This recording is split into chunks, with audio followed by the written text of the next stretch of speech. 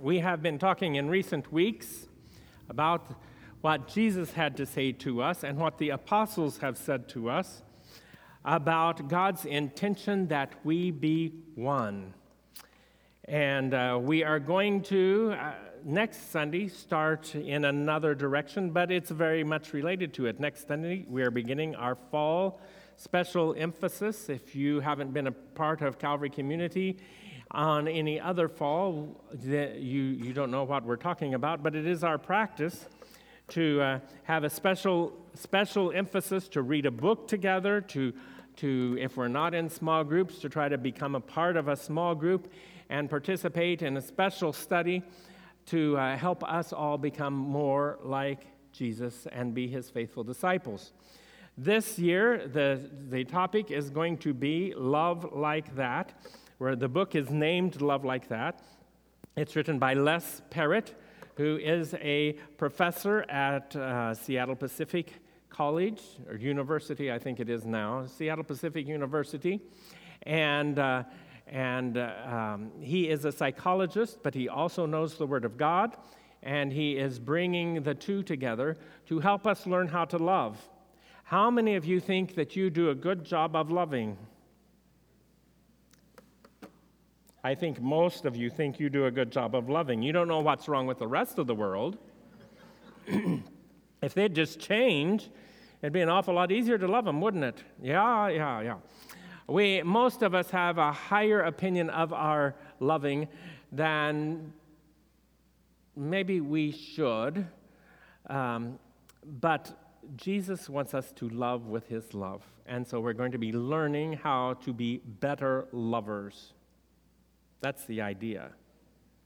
So we want to love with the love of Jesus Christ. So later in the service, you'll be getting some information about that, but that's where we'll be headed starting next week, and we'll do that in October and November.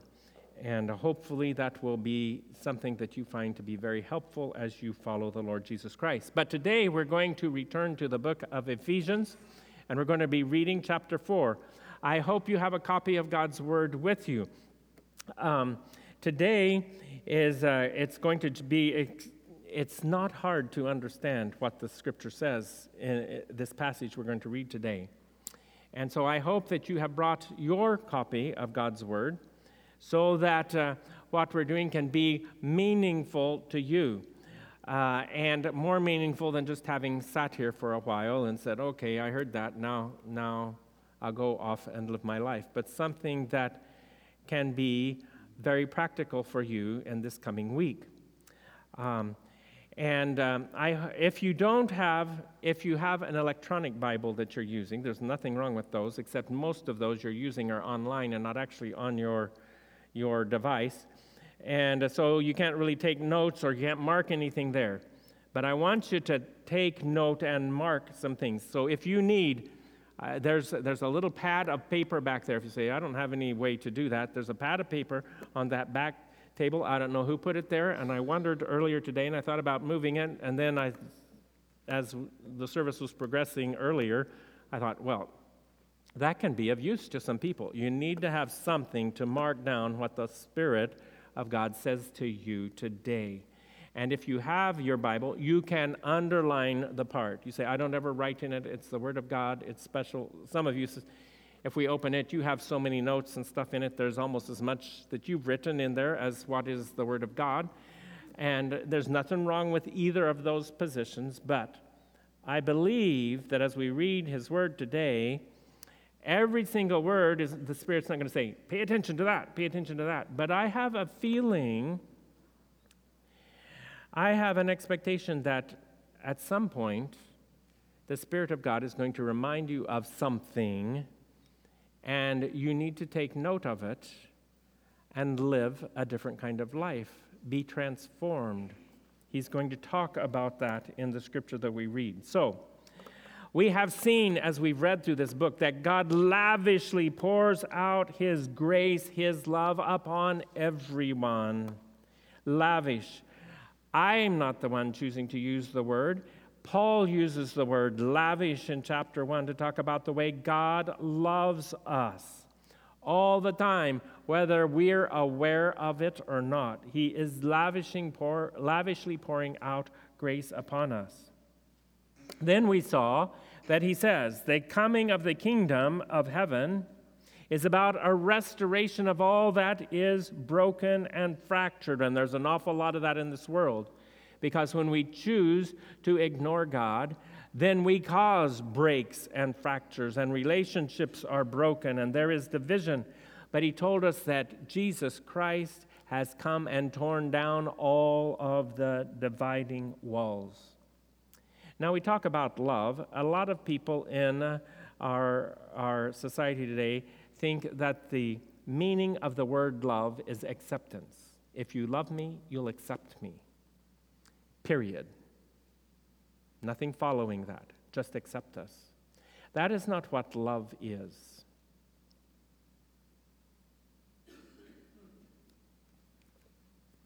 Love wants wholeness. Yes, it starts with acceptance. But when the Father lavishly pours his love out upon us, he doesn't just say, oh, and aren't you a mess? All broken in pieces with broken relationships and wounds that other people have caused, wounds you've caused yourself. He does accept us that way because that's the way we are. But then he begins in his love to bring healing and transformation and wholeness. So love is way more, it's not acceptance, period. It starts with acceptance and moves on to greater, even unexpected things. Last week, as we read in Ephesians, we saw that Paul said he prays that the Lord's people is sensitive, having sensors that are turned on, so that we are aware of this lavish love of God that we're swimming in all of the time, whether we know it or not. And we talked about some ways for those sensors to be turned on. I hope you've been practicing that during this last week. Now we come to chapter 4.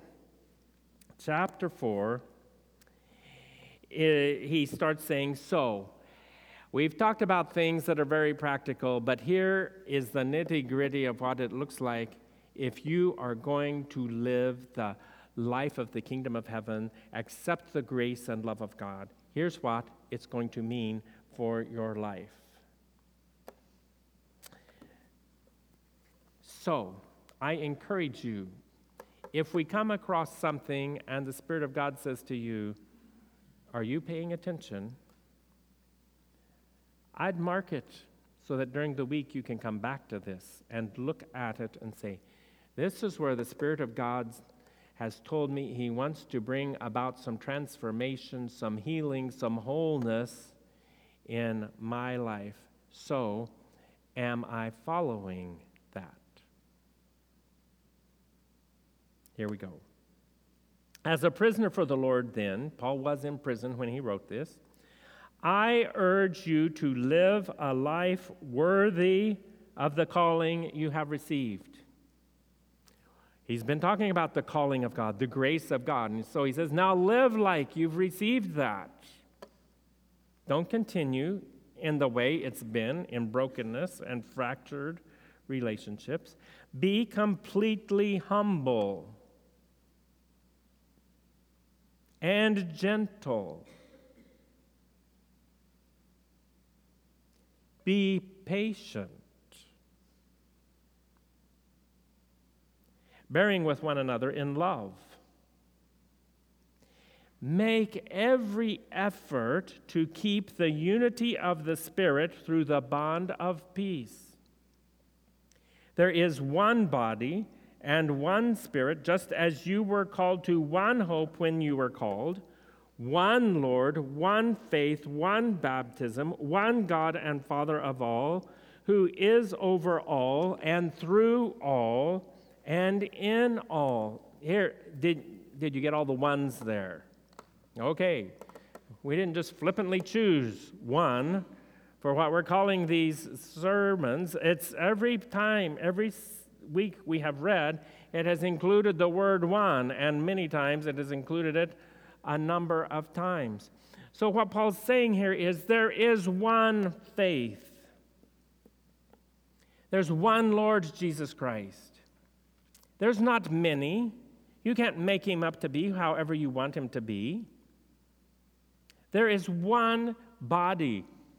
Now, we know, because we've been reading and we've been studying the scriptures, we know that when he talks about body, he's talking about the church.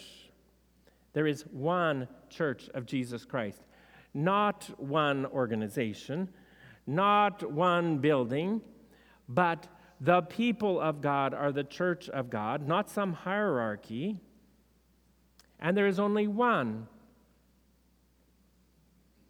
And the truth of the gospel, there is only one gospel. Next week, when we start reading in 1 John, we're going to see that John, who was the pastor at Ephesus, is writing a letter to his people, some of whom have said, John just keeps talking about the same thing over and over and over again, and we're tired of it. Besides that, we don't like it too well. So we feel that God's not like that, like what John says, that God is like this. And so we're going to separate ourselves from John and his bunch, and we're going to have a church of Jesus Christ over here where we have a more enlightened and correct understanding of the gospel. And what we will see, I'm not going to preach next Sunday's sermon already, but what you're going to see is John says, I knew Jesus. I know Jesus. I lived with Jesus. Jesus is not some philosophical concept. Jesus is a person who walked on this earth, lived in Galilee. I lived with him. For 3 years I lived with him. And I followed him. I know Jesus. And so you can't make up who Jesus is. There's one Jesus, and I know him. And if you say, I don't agree with what John is saying, then you're saying, I don't agree with Jesus, because he says, I know him. You can't go make him up and go do something else. There's a lot of people in our world today who are doing that. They're saying, oh, you know, that Jesus in the Bible is rather old-fashioned. I don't like what it says, but I'm going to follow Jesus, and I'm going to come up with some new enlightened way of looking at things. It's not a new idea. People were already doing it before the New Testament was even written, and Paul and John and the other apostles say, there is one gospel, there is one Lord. We know him. We're telling you the truth. That's who he is. So one. There is one thing that is the foundation. It hasn't changed since the beginning of the church, the beginning of the coming of the kingdom of God in Jesus Christ. It has not changed. It's still the same message. It's still the same thing. And almost all Christians in the world use the creeds as, here is the statement of that gospel. And they use them in their worship. We use them in our worship. So just to remind us of the one gospel, one Lord that we serve, let's stand together and let's proclaim our faith in the one gospel, the one Lord, the one God. We believe in one God, the Father Almighty, maker of heaven and earth, and all things visible and invisible, and in one Lord, Jesus Christ, the only begotten Son of God, begotten of the Father before all worlds, God of God, light of lights, very God of very God, begotten, not made, being of one substance with the Father, by whom all things were made, who for us and for our salvation came down from heaven and was incarnate by the Holy Spirit of the Virgin Mary, and was made man, and was crucified also for us under Pontius Pilate. He suffered and was buried, and the third day he rose again according to the Scriptures, and ascended into heaven, and sits at the right hand of the Father. And he will come again to judge both the living and the dead, whose kingdom will have no end. And we believe in the Holy Spirit, the Lord and giver of life, who proceeds from the Father and the Son, who with the Father and the Son together is worshiped and glorified, who spoke by the prophets. And we believe in one holy Christian and apostolic church. We acknowledge one baptism for the remission of sins, and we look for the resurrection of the dead and the life of the world to come. Amen. You may be seated. And so he sets this out as he's saying, diversity, fracturedness, division, that's not a part of the kingdom of heaven or life in the kingdom of heaven. Now, I'm well aware what the church looks like in the world today. A lot of the reason the church looks the way it looks in the world today is the stubbornness and arrogance of human beings, not the mercy and grace of God. So it's sad. It's a sad thing.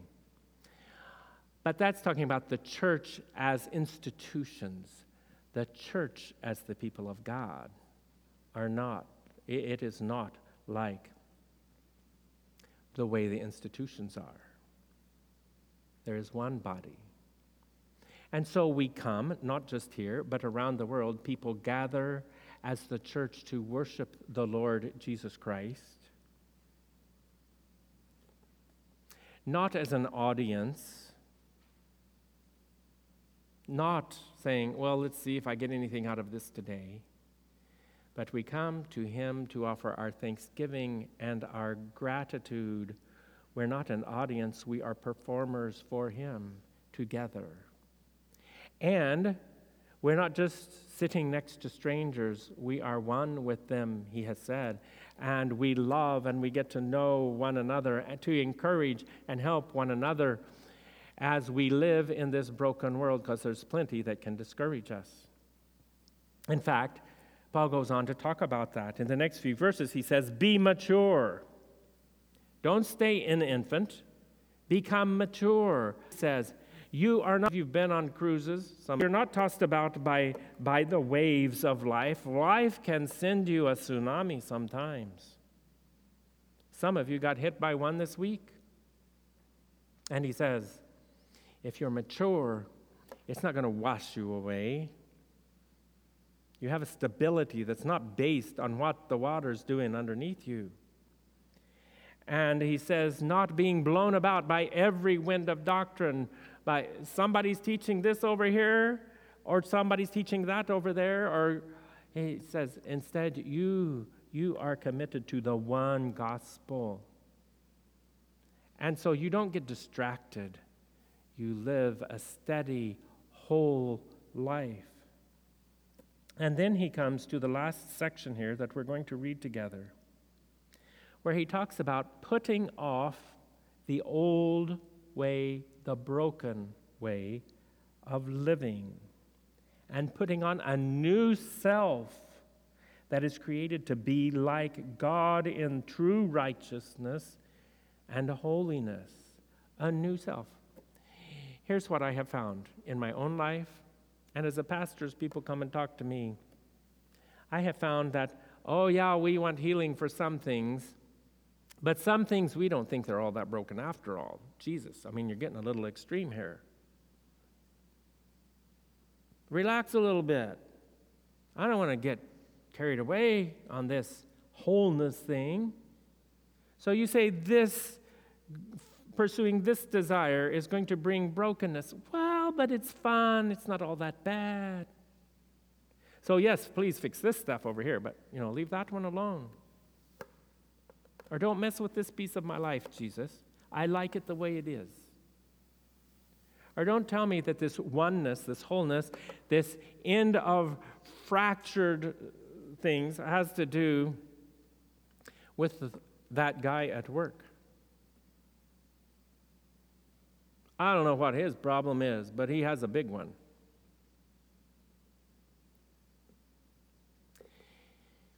Jesus brings wholeness, and the only way you can have wholeness is if it affects the whole thing. You understand? So Paul is saying, put it all off. Just it's fractured, it's broken. You see this in many areas. But he says, put it off. Don't save some of that old way of doing things. Allow this lavish love of God that's being poured out upon you to transform your life. Put on the new self that he wants you to have. A whole self. Not a splintered, broken self. So as we are transformed by the grace of God, that's what he's doing. He's fixing the breaks, the fractures, making us whole. So let's look at this. There may be something as we read this. There may be something you need to take special note of, to underline, circle or something, and say, okay, Jesus,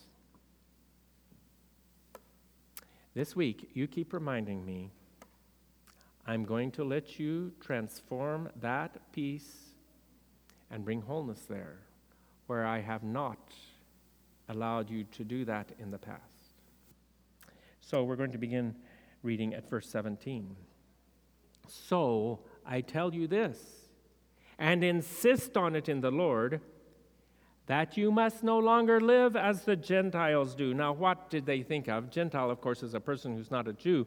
But what did that mean in their mind? What was the concept? It was that you do not continue to live as the people who have no understanding of God live. That's where we all were. He says, don't live like that anymore.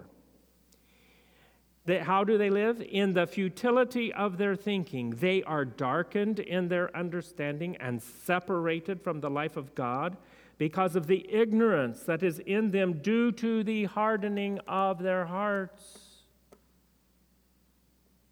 Our hearts, that's a phrase that the Scripture uses when the spiritual sensors are turned off in a person, so that they are completely unaware of what God is doing around them. And it says they have a hardened heart. We talked about it last week. We need to have the sensors turned on. We talked about ways that things that we can do that will begin to turn sensors on. So he says they have hardened hearts. Having lost all sensitivity, that means the sensors are off. They can't tell what's going on. Having lost all, you were that way too, and so was I. Having lost all sensitivity, they have given themselves over to sensuality so as to indulge in every kind of impurity, and they are full of greed.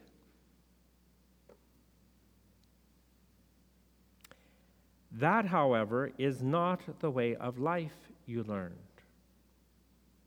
When you heard about Christ and were taught in him in accordance with the truth that is in Jesus, you were taught with regard to your former way of life to put off your old self, which is being corrupted by its deceitful desires, to be made new in the attitude of your minds, and to put on the new self, created to be like God in true righteousness and holiness. Did you know that he wants to create you to be like him in true righteousness and holiness?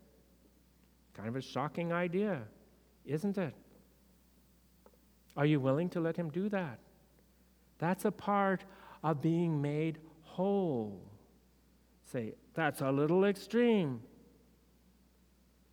Some righteousness is good, but let's not get carried away. No. He says it's all or nothing. It's wholeness that I'm after. So Paul continues in verse 25, very practically saying, this is the way it will look. So is this the way your life looks? Is this the way my life looks? We need to ask ourselves. Therefore, each of you must put off falsehood and speak truthfully to your neighbor. Some of you say, well, of course, I don't have any problem with that. But some of us have a problem with that, and we need to put it off. For we are members, all of us, of one body. In your anger, do not sin. Do not let the sun go down while you are still angry. You ever done that? How many times did the sun go down before you decided to stop being angry? There have been quite a few sometimes for me. But that's the old life. That's not the new self. And do not give the devil a foothold, which is what we do when we say it's okay for me to be angry after what they did. Anyone who has been stealing must steal no longer, but must work, doing something useful with their own hands, so that they will be able to pay their own bills and get what they want instead of having to ask others. Oh, no, that's not what it said, is it? But must work doing something useful with their own hands, that they may have something to share with those in need. Do not let any be out of market there. We speak unkind words. We are ungrateful. We are cruel. Oh, not to people's face. Some of us would never do that to somebody's face, only behind their back. Like that's better. That's the old way. You can't be one. You can't be whole, and you can't be one with other people. We can't do that if we're letting unwholesome talk come out of our mouths. Instead of unwholesome talk, only what is helpful for building others up according to their needs, that it may benefit those who listen. And do not grieve the Holy Spirit of God, with whom you were sealed for the day of redemption. Get rid of. Okay, here's the list. You ready? Here's what we need to get rid of. All bitterness, rage and anger, brawling and slander, along with every form of malice. Do you know what malice is? Malice is thinking how to do evil to somebody.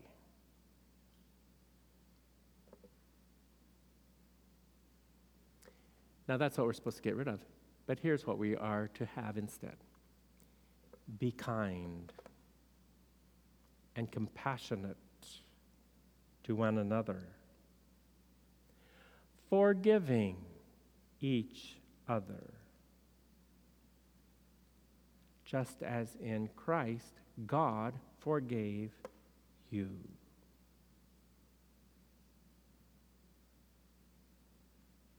It goes on to say, follow God's example, therefore, as dearly loved children, and walk in the way of love, just as Christ loved us and gave himself up for us as a fragrant offering and sacrifice to God.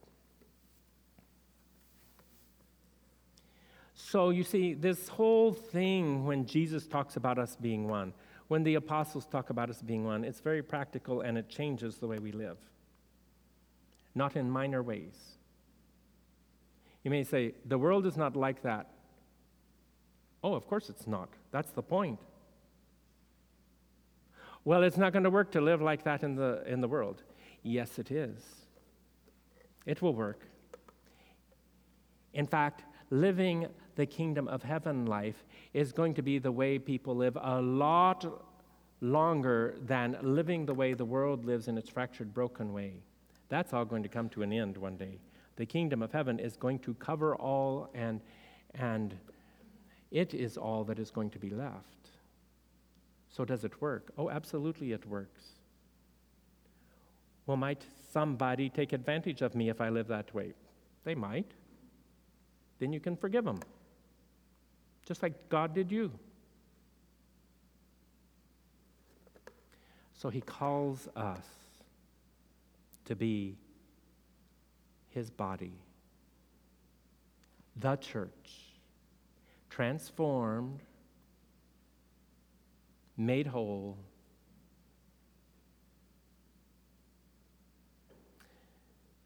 and Jesus gave us this meal we're about to receive to remind us of his lavish love that he poured out on us when we were broken, a mess, which he still pours out upon us. Reminding us that he wants us to be one with him, but also one with each other. It depicts for us his great gift of himself on our behalf, on the behalf of us broken, sinful people. And so we give thanks. It's called Eucharist, which is the Greek word for thanksgiving. So the name of this meal is Thanksgiving. We give thanks to God that he would choose to love us broken people and make us one with him and restore us to the wholeness he intended when he created us. So let us pray. And if you were aware of the Spirit of God talking to you about anything in your life, talk to him as we pray about that. And I would encourage you to put whatever it was off and let him replace it with the wholeness of the kingdom of heaven. Heavenly Father, we thank you for your astonishing love that we know we didn't deserve, that you chose us when we were still sinners and poured out love upon us, that your Son came when we were still sinners and allowed us to torture him. He gave his life as our covenant representative, taking our curse so that we could be set free from the brokenness and be made whole in him. As we've read about this together in these last weeks, our hearts have experienced joy and gladness and thanksgiving because of your grace. And now we share in this meal which Jesus gave to us to remind us of your lavish love.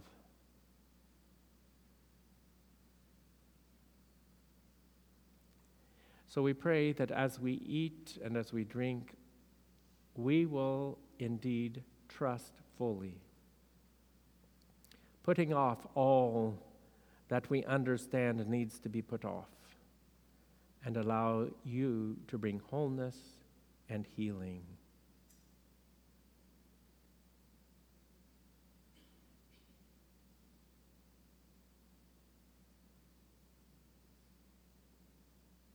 So we ask that you would send your Spirit upon these gifts and make them to become for us the sacrament of the body and blood of our Lord and Savior, Jesus Christ, who, on the night he was betrayed, took bread and said, "This is my body which is given for you."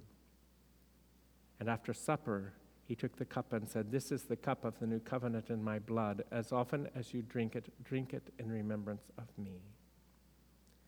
We remember his death for us, his resurrection, and the eternal life of the kingdom of heaven that comes to us through that. And we know that one day he will come again as the King of glory, ushering in its fullness the kingdom of heaven. And we look forward to that with great anticipation. So we ask that as we eat and drink today, every one of us will be aware of your great love.